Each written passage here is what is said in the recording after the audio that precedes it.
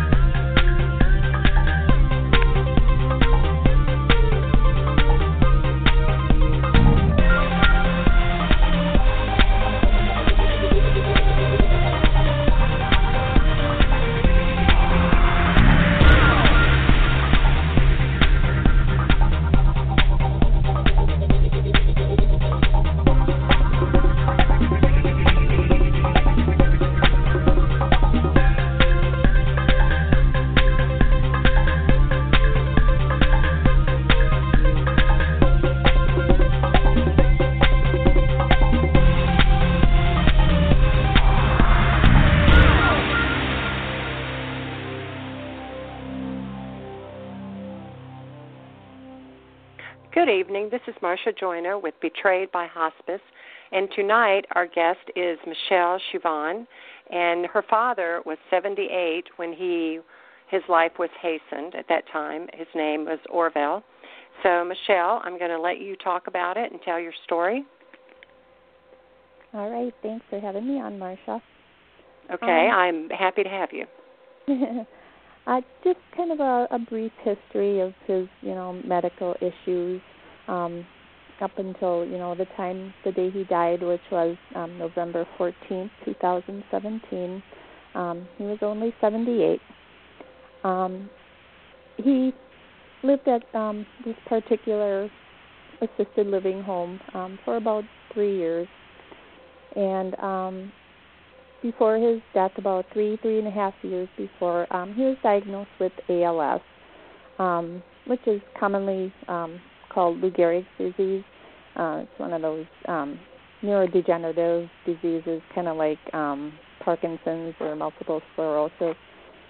Right. He had slow declines in like his muscle weakness in his legs, but he could still walk with a walker and stuff, with some help. But it mostly affected his what they call upper bulbar region, which is like your head and neck.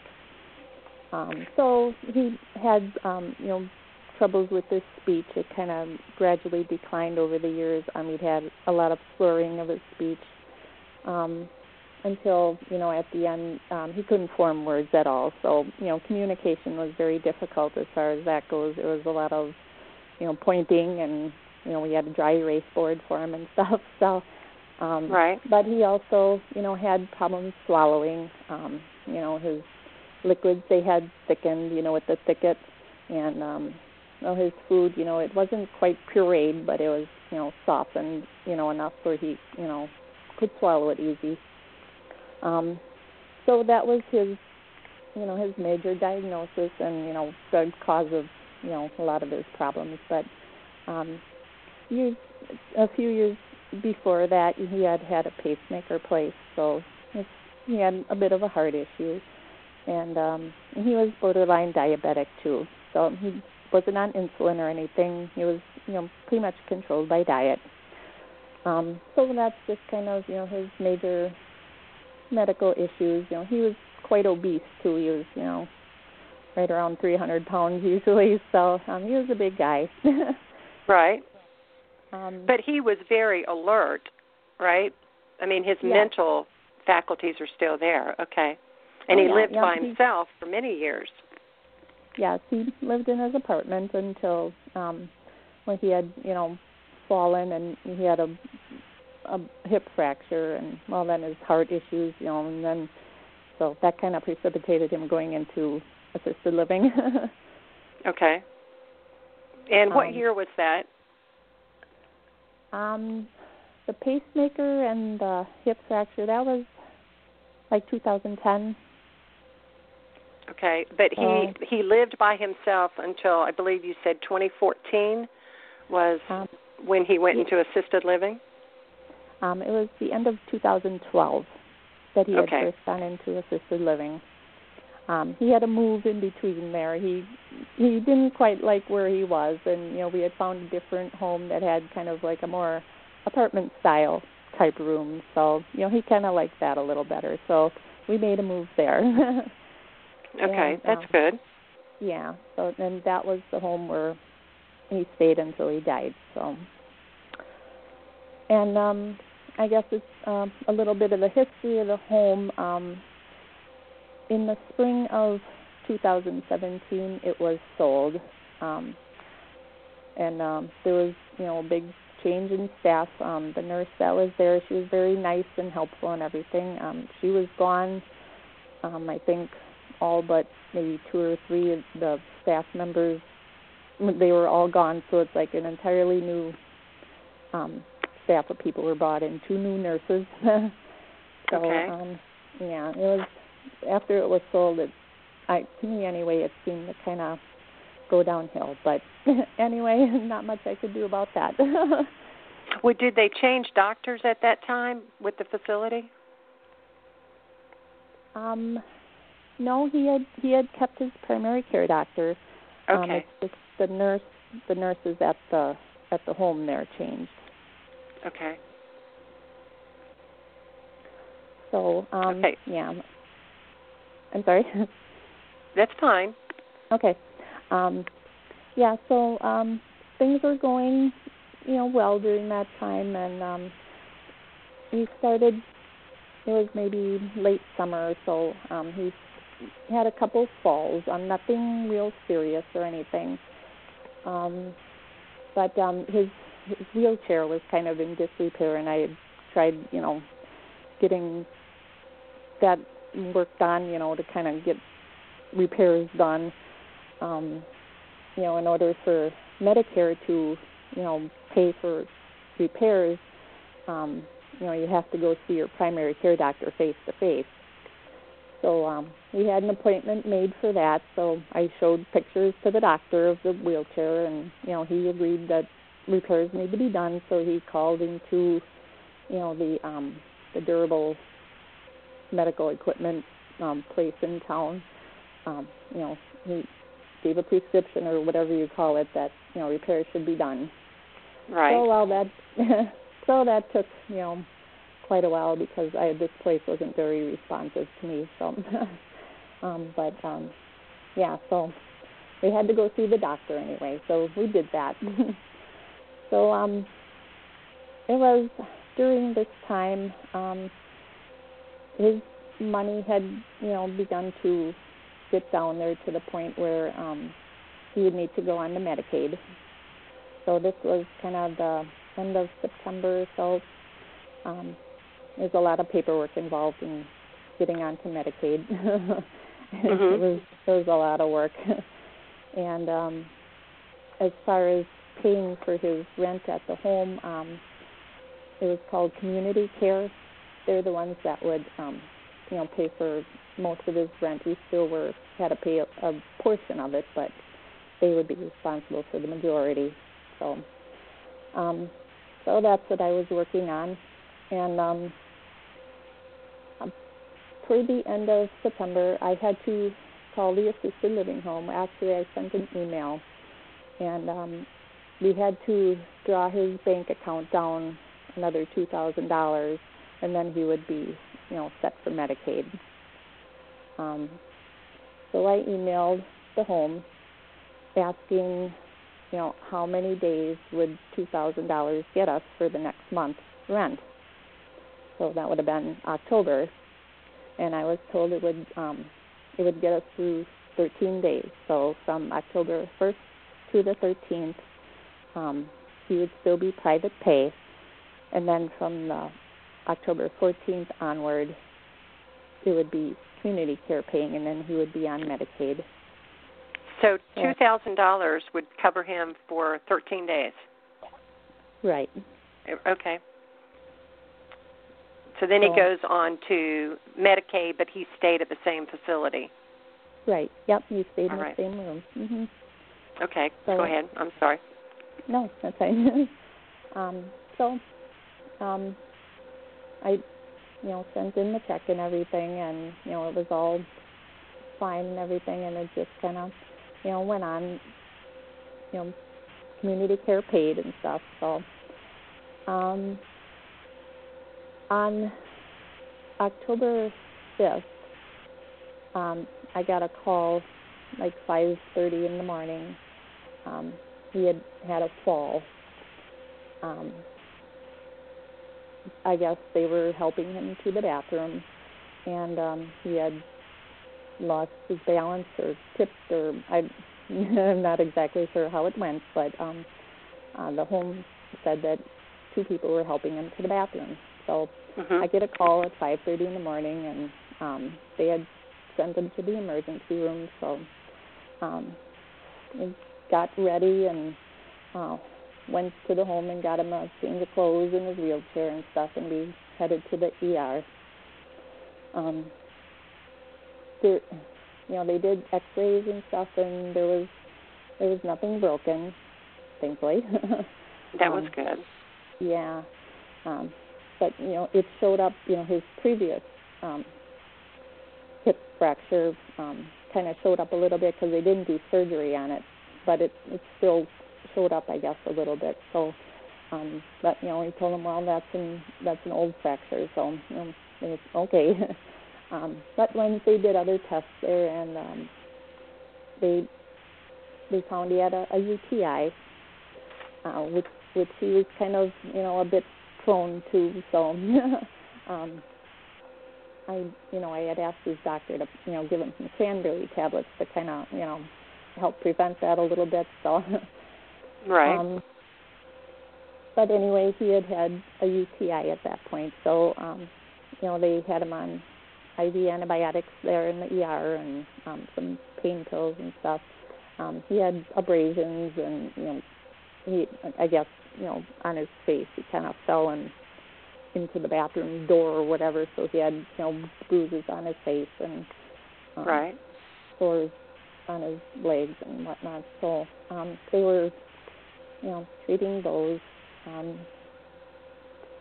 So they eventually discharged him from the ER that same day. I think it was, probably around lunchtime that we got back to the home. And they had given him a prescription for 10 days of antibiotics. So that's what he was sent home with. So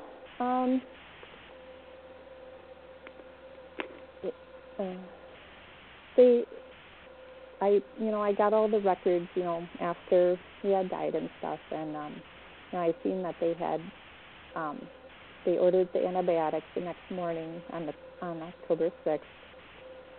So I get a call. I believe it was like October 9th or so.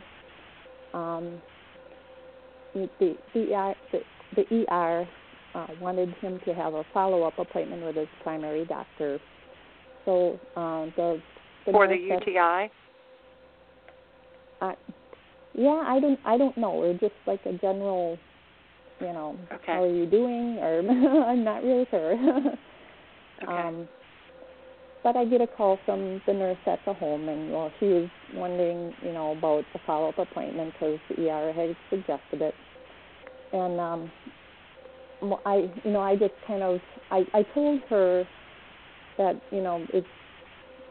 I didn't, at the time, I didn't really see the point in going at that point, with him still being on, it was only 3 days on the antibiotics, and, if they did a urinalysis or anything, it would still show infection, so, I can just, his doctor was kind of I don't know, he didn't really do a whole lot, so I just kind of figured, he'd be one to say, well, just keep taking the antibiotics till they're done. Well, yeah, of course.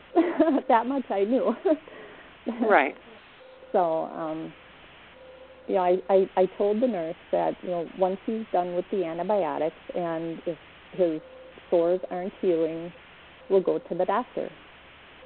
So it was, so she said, okay, fine, and she said they'll keep on, treating his wounds and stuff, dressing changes and whatnot. So it was, let's see, probably the next week, or was it later that week? No. Gosh, I'm getting a little lost here. When the nurse called, on the 17th of October, the nurse had called to talk to you? Yes. Okay. She left me a message. I was gone, and it was a message regarding the possibility of hospice. Because apparently she said she was talking to his doctor, and just that, how hospice came up, I wasn't really sure, but this was the message she had left me, that I should call her back and we can discuss hospice. And I didn't really know anything about hospice, what went on in hospice or anything. I knew it was for end of life, and I didn't know anybody who actually was ever on hospice, or so I had no idea what it was about. Well, and you're expecting that they're going to take good care of him, and that if they're recommending it, that they know something you don't. Yeah. But the message said I should call her back. So later that day when I got home, I called her back, and she said she was discussing with the doctor and stuff, and about hospice, if it would be a possibility. And I said, well, I thought hospice was for end of life.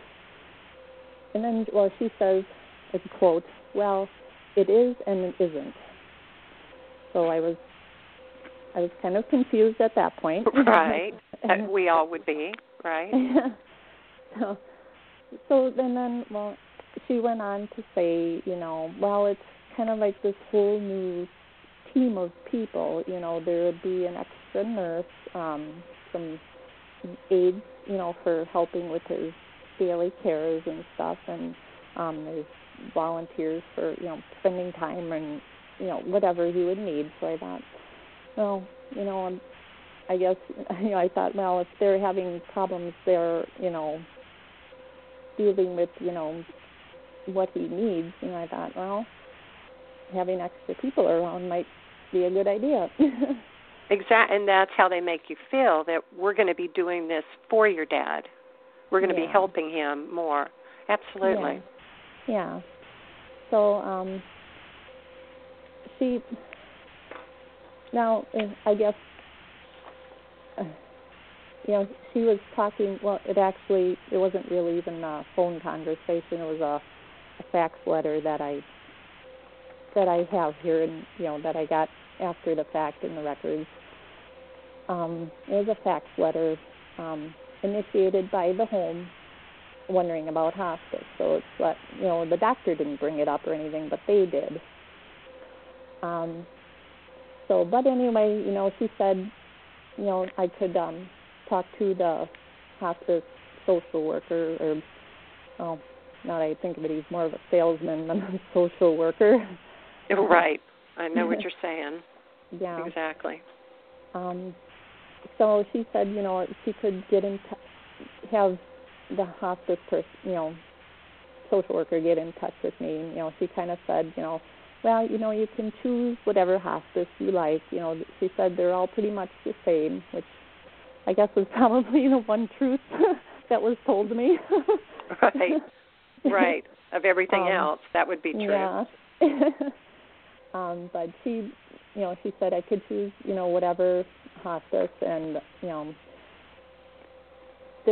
the particular hospice that I ended up choosing was kind of in a grouping with home health care and physical therapy. This was an outfit that he had already had physical therapy with, so she said it would make for an easier intake because he had already, been in their system or whatever. So I didn't really know what an intake all involved, so I thought, if he's already, extend with these people, then, I guess it wouldn't hurt. Right. It wouldn't be. He would stay in the same place that he was, though, right? And they would just come in? Yes, they would come right to his room, even with the physical therapy, too. So, it was maybe, probably not even an hour later that the social worker had called me, and he, gave his pitch and everything, and so he said this was, I think it was like a Thursday or so that I had talked to him. So he said, think about it over the weekend, and then, early next week, give me a call and let me know what you decide. So now I tried to do as much research as I could over the weekend. I Googled things, and I don't know, I guess I apparently didn't Google the right things. Well, no, I think what you probably did is what most of us do. We Google hospice, and it comes up compassionate care for 6 months later, end of life.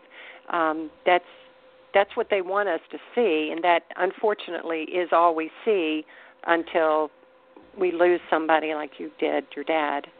Yeah, and I even, like with ALS, I Googled hospice and ALS. Well, that came up all roses, too, all they could do for, a person with ALS. And so,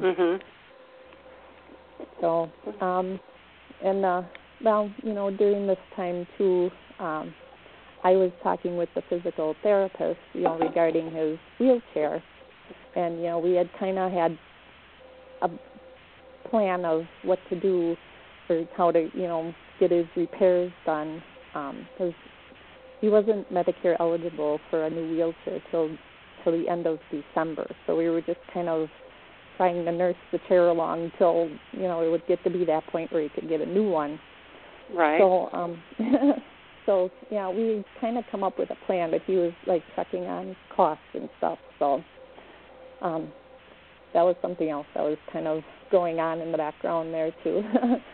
So, so they offered him a new chair. If you went with hospice, they would get him a new chair. Is that right? Yes. Okay. Yep, they would get him a new wheelchair, a new mattress for his bed. Yes, roses, right? Yeah. Promises of roses, right? Yeah. So. Okay. Now you met with the social worker. Yes. I met. Let's see. It was October 24th. I don't remember if that was a Tuesday or a Wednesday, what day it was, but I signed papers on October 24th. We met. It was the social worker, me, and the nurse, the hospice nurse. So it was the three of us. We were in a conference room at the assisted living. They have like two buildings, so we were in a room in this building opposite of my dad's building. So we kind of talked a little bit, and the social worker kind of asked questions like where my dad was born, what he did for a living, church affiliation, stuff like that. And the nurse, well, she kind of asked more medical questions, his diagnosis and past medical history, stuff like that. And I told her at one point that I tried Googling research stuff, and she says to me, well, you probably found that they say we take pills away. And I said, well, no, I didn't really find anything like that. And then she says to me, no, we don't take pills away. Which was, meaning the general medication? Yeah. Meaning the general medication he was already taking, right? Right. Okay. So I guess, at the time I thought it was kind of an interesting thing, but, I didn't really, think anything of it, but... And so what did she tell you? I'm sorry? She told you that they don't take them away? Right. Okay. that was the only thing she said to me as far as, when I said I was researching. So I thought, okay. So, did they? Yes. Okay. So as you're seeing this, looking back on it now, you see that they said things to you that were not true. But yeah, you don't know it at the time. No, I had no idea that they were going to give him new medications. I didn't know they were going to take away medications. I mean, he was on, warfarin, the blood thinner, and some, blood pressure medications. Those they kept, but, his others, he was on medication for gout and supplements and a few other medications. Those they all discontinued. Jeez. You said they put him on other medications. Do you know what medications they started giving him? Like I said, when I signed papers and all through, starting on hospice, I didn't know that they had ordered any new medications. I didn't see any kind of care plan. All I got was like a verbal, from the nurse, oh, we'll come, twice a week or, whatever it was, and the aides will come however many times a week. That's all I got as far as the care plan. Jeez. So, okay. But yeah, no, they had ordered, morphine, of course, and lorazepam. Did you approve that? No. Did they ask you at that time? They didn't ask you. They just started it. Nope. And the other thing was, I was my dad's power of attorney, and when I signed the papers, at that point my power of attorney became activated, which means that he's considered incompetent to make medical decisions. So, just kind of an aside there. But no, they had not told me. You're absolutely right to bring that up, because they have to have consent to start giving narcotics. And for them you had power of attorney, and not asking you if they could give him lorazepam and morphine is illegal to do that. They have to have consent. Mm-hmm. And you did not give consent, nor did you have knowledge until a time much later. Yeah. And along with those, they ordered scopolamine, which is a patch that gets applied mostly to the side of your neck. And, it's a lot of people use it for, motion sickness, for flying on a plane or, have motion sickness in the car. But this was used for drying up secretions, because he had problems, with pooling of his saliva, so. Right. Well, they do that for the phlegm, and they put that on my mom also. So. Okay. Yes. Yeah. And I'll just kind of doing some research, after the fact, that scopolamine is pretty powerful as far as, sedating, and it's absolutely out as bad as morphine. Absolutely, and they don't tell you any of this. And, as you said, you didn't find out until you started reading the medical records what they had actually given your dad during this time frame. Mm-hmm. So when you went to see him, I'm sorry, go ahead.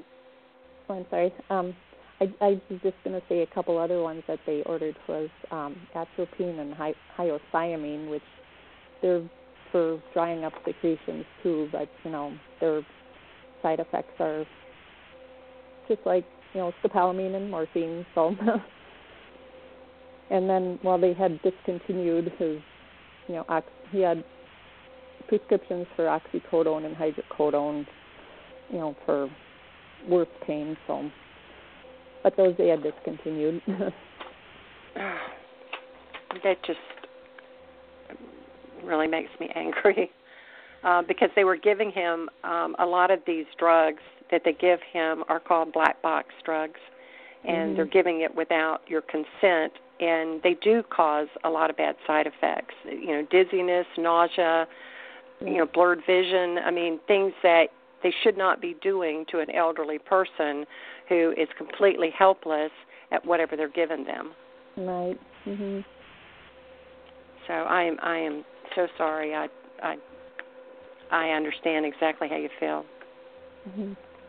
So is he still able to communicate with you at this point? Because we're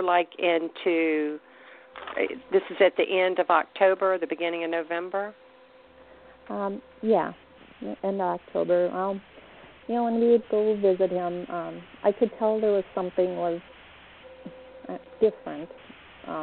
He seemed more, withdrawn and just not, usually, if we'd have TV on and something funny would happen, he'd laugh, and the one he enjoys watching sports, so he's a big football fan, baseball and all that. So on Sundays when we would go, it would be football day. Right.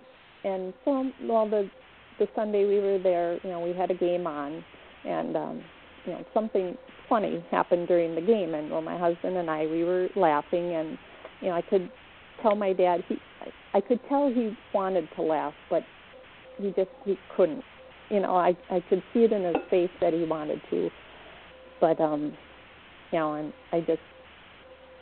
I didn't know what was going on. Mhm. Absolutely. I just I didn't know if he was just kind of having a bad day, or because like I said, before the first time we had gone and seen him, they had given him scopolamine patch, and that alone would have sedated him enough that I could tell that there was something wasn't right. But then they started in with the morphine and the other drugs. So yeah, there was according to the records and stuff, he had kind of gradually lessened his eating. There was never, there was like a cup of water in his room, but there was no way he could, get to it to, take a drink or anything, and there was, no hydration unless there was somebody there to, give him a cup with a straw. Right. And as far as did food you goes, try? Was he able to swallow if you tried to give him some? Could he at that point? Yeah, a cousin, one of my cousins, and her son came to visit, and she had brought a bowl of rice pudding that he always liked. It was my grandma's recipe, and it was like the day before he died. He ate the entire container. Oh, so he was enjoying that, sure. Oh, yes, definitely. Yeah, she would feed it to him, and I would, give him his water. I could tell when he'd look at the cup. Well, then I know. Oh, you want some water? Then he'd shake his head, yes. Right. So he's still aware of what's going on. Yes. He knew. Well, my cousin's kid is a priest. And the one day we were visiting there with them, and we said prayers and stuff, and he could make the sign of the cross and stuff, and he couldn't speak the prayers, but he knew what was going on. Oh, absolutely. But, so this is now we're at the very beginning of November, and that's when you started noticing that he wasn't enjoying the TV, wasn't laughing, and didn't really seem like he was alert and watching TV. Yeah, he seemed very withdrawn. And that this wheelchair that hospice had given him was just, I never seen anything like it. They called it a Broda chair. To me, it kind of looked like, those chairs from the old horror films for the, the electrical chairs. It had a real high back on it. And I couldn't figure out how to even move it around. Was he getting in the wheelchair, or was he, when you would go in to see him, was he always in the bed, or he would be sitting in the wheelchair? He would be in the wheelchair until, like, the weekend before he died. Then he was always in bed. Okay. So, yeah, apparently, they could figure out how to move it around, but I sure couldn't. Right. Yeah, I don't think I've seen one like that. Yeah, it's, maybe you could Google it or something and see what it is, but it's just, I had never seen one like that before. Can you spell that? Yeah. Broda? B as in brother, Uh-huh. R-O-D as in David, A. Oh, Broda. Okay. All right. Mm-hmm. Yeah, I will. I'll look that up. Yeah. So, okay, so now tell me about you said he had a pacemaker and the chaplain had come in? Yes. Well, there's a chaplain associated with the hospice, and the one day the chaplain was there, and my dad had with the pacemaker. He had a monitor in his room for if something something would happen with the pacemaker, then that monitor would send an alert to the doctor's office. So there was the one day the chaplain was there, and in the notes here he said that my dad kept looking at the monitor, and so the chaplain just kind of he asked him if he was afraid that it was going to shock him. I don't know what my dad's answer was. Apparently it was yes. I don't know. But the chaplain had told the nurse at the home, and I guess at that point they gave him a lorazepam. So, and after, when looking through the notes from the doctor's office, it was maybe a day or two before that, in the record there showed an alert came through. It was noted in the doctor's notes. Exactly what it was, I don't know, because you have to go into this other program for getting the medical records. I'm not real sure how that all works, but there was something came through, but apparently it was never relayed to the home because the chaplain, he had the nurse look through the records, and there was no mention of anything with the pacemaker. So my dad must have known something was with it, but he couldn't communicate what it was, and nothing was said from the doctor's office. So, well, that's probably why he was looking over at the monitor, because I don't know if he'd felt a skip, or I don't know how pacemakers work, but he probably knew something and was trying to communicate it. Mm-hmm. Yeah, something. And the chaplain happened. just didn't get it, and nobody alerted anybody to it. Nope. It was just, so what did they do? The They gave him a lorazepam, and then what did they do? I suppose they gave him a lorazepam because they figured he was anxious. Mm-hmm. I think I might be. If there was an alert on it, he probably felt something. Yeah. So did they take that monitor out? Or no, were they? That stayed in his room. Mm-hmm. Okay. So. Okay. Yeah. Otherwise, the day before he died, he was able to eat and drink some. But the next morning it was completely different. He didn't. I brought him oatmeal. He didn't want any. When I got there were 2 aides. They had when I looked, they had like little sponges on sticks, and they had them in his mouth. Well, I suppose they were soaking up secretions or whatever. I didn't know at the time what they were doing, but and right. I don't think I would have known either. They had sponges in his mouth? Yeah, it looked like little sponges on sticks. So they were kind of, slobbing around in his mouth. So, okay.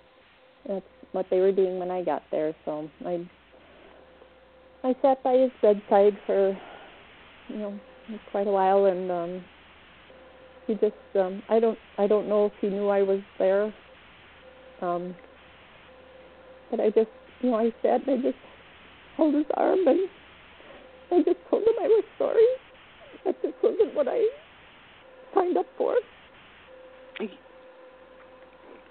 He knew that you were there for him and that you loved him and you had done absolutely everything you could. I mean, you went and visited him all the time, and you did the research that you thought would give you the right answers. I guess I was just, really, I thought things were going to carry on just as they were. And I was so mad leaving there that day. I just, all I could do was pound on the steering wheel of my van. Right. But, while I was there, one of the aides came in too, and, he couldn't close his mouth at all. It's just like his mouth was just, it's this right. round circle that just was always open. He couldn't close his mouth at all. Right. And when I was there, one of the aides came in and he said was, "No, buddy, got some medicine for you." And he dropped some medicine in his mouth, and I was just I wanted to ask what it was, but I was just I was just crying because you feel so defenseless, and you know something's wrong, but you don't know what it is, and you don't know what to do about it, because you're trusting that they're doing and saying honest things to you, and they're not. And that is the danger of us trusting them. And I mean that's the reason you're hitting the nail on the head. The reason that we have the shows, that we do this, and that there's so much talk about it now, to warn other people so they don't go through what we and thousands of other people have gone through. You did your best, Michele. I mean, you were there for him. You believed what they said because they're convincing. And what we've heard about hospice is it's compassionate. Yeah. That's what we believe. Like I said, I had no clue about anything with hospice other than people went to hospice when it was their time, but I don't know what went on in hospice, if what drugs were ordered, if there was even new drugs ordered. I was completely clueless. And there was no consent for the drugs they gave him. And there is no consent in the majority of the cases. The families are like you were, like we were. You don't know, and you trust that they're doing the right thing. And, since he died, I found out, I could have revoked hospice when I, thought, something wasn't right. But that, I didn't know I could. They never told me, how I should go about doing that. All they told me was, if I have a problem with something, I should come to them first. Well, I thought, I felt kind of intimidated at that point. Exactly. And they've told you this is going to be better. We're going to have more people around the clock to help your dad. We're going to get him a new chair. We're going to get him a new bed. We don't stop giving them the medicines that he's already taking. They did. Mm-hmm. They've never discussed with you that they were going to start giving him lorazepam, morphine, the patches. They didn't discuss that with you. So you absolutely had no idea when you signed the paper what was going to happen. And many years ago when hospice first started, that is the way that it was. They did do those things, and they did not hasten someone's death. Mm-hmm. Now, sadly, that is what they do. Now, one of the things that you and I had talked about on that particular, and you're in Michigan, one of the things is the Wisconsin. I'm sorry. What did I say? Okay. Michigan. Wisconsin. My brother-in-law is from Wisconsin. I'm sorry. But the owner of the assisted living was also part owner of that hospice. Was that right? Yes, I found that out since too. Yep. So he had a vested interest in you going with that hospice and keeping your dad in that facility. So that was another one of the little arm twists that they do. Yeah. He can stay right here in his bed. Everything will be just the same that it is. He'll continue to get help. And with going on Medicaid now, the community care, do they pay the amount he was paying by private pay? I highly doubt that. If they take care of paying for everybody, who's on Medicaid in like nursing homes and assisted livings, I mean, that's a lot of money. I can't imagine that they pay the full amount. I just, the whole timing to me was very odd, when, him going on to Medicaid and then all of a sudden, hospice is brought up. It was just very odd to me. Well, he ran out of money. He ran out of, like you say, the amount of money that he was going to be paying them. So there was no more money they could get out of him. He was going to start costing money. Right, and he needed more help. Well, then there wasn't as many, the staff couldn't help him as much. So, yeah, maybe losing money. Right, and he was taking up a bed. And, I don't know that particular one, if they had people, waiting in line. I don't know if there was a mass turnover in that particular facility.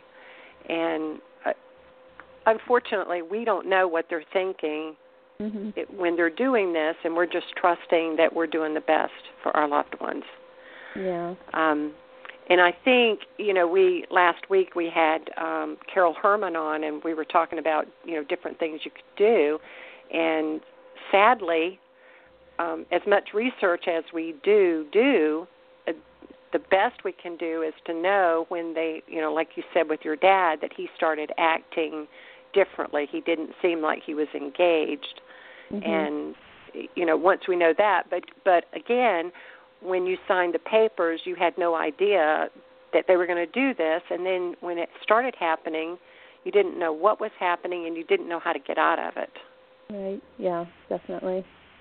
And that, that is the game that they play with our loved ones' lives. Yeah. And, with all the records that I've got, I got a copy of the fax letter, where hospice was brought up in the first place.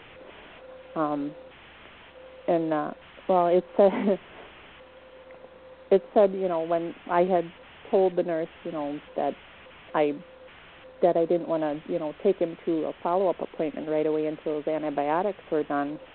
In this letter to his doctor, the nurse at the home says, and quote here, daughter/POA Michele relates she does not feel there's anything else to do for Orville. Now, I never, ever said I didn't think there was anything else they could do. I just wanted to delay going to the doctor's appointment. Until he was finished with the antibiotics. Right.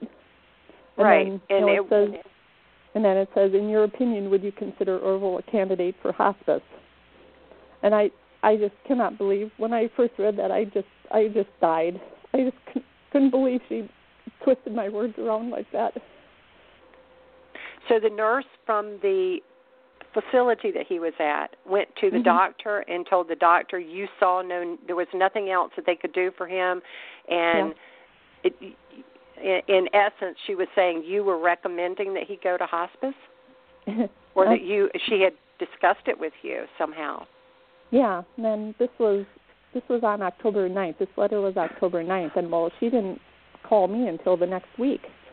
And then, the doctor scribbles in the corner, yes, would consider hospice if daughter agrees. So, his primary care doctor never examined him, and the hospice doctor never examined him. I just, you need to see the doctor for everything else Medicare related except for hospice. Then you can just, make go the on a decision. Recommendation. From a nurse.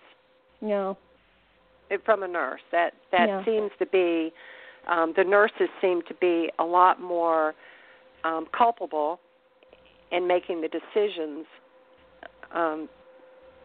yes. In my mom's situation, it was like that as well. The nurse made the decision. And you were lied to, and it's just an unfortunate thing.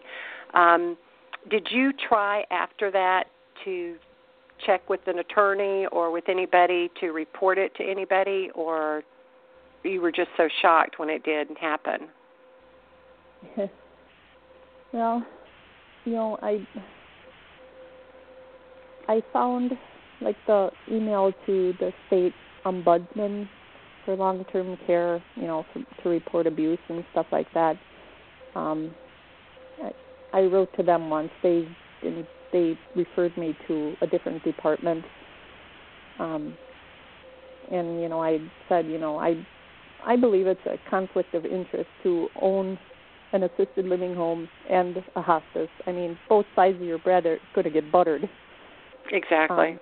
But the state feels that there's nothing against owning both. So I guess I was nothing I could do that way.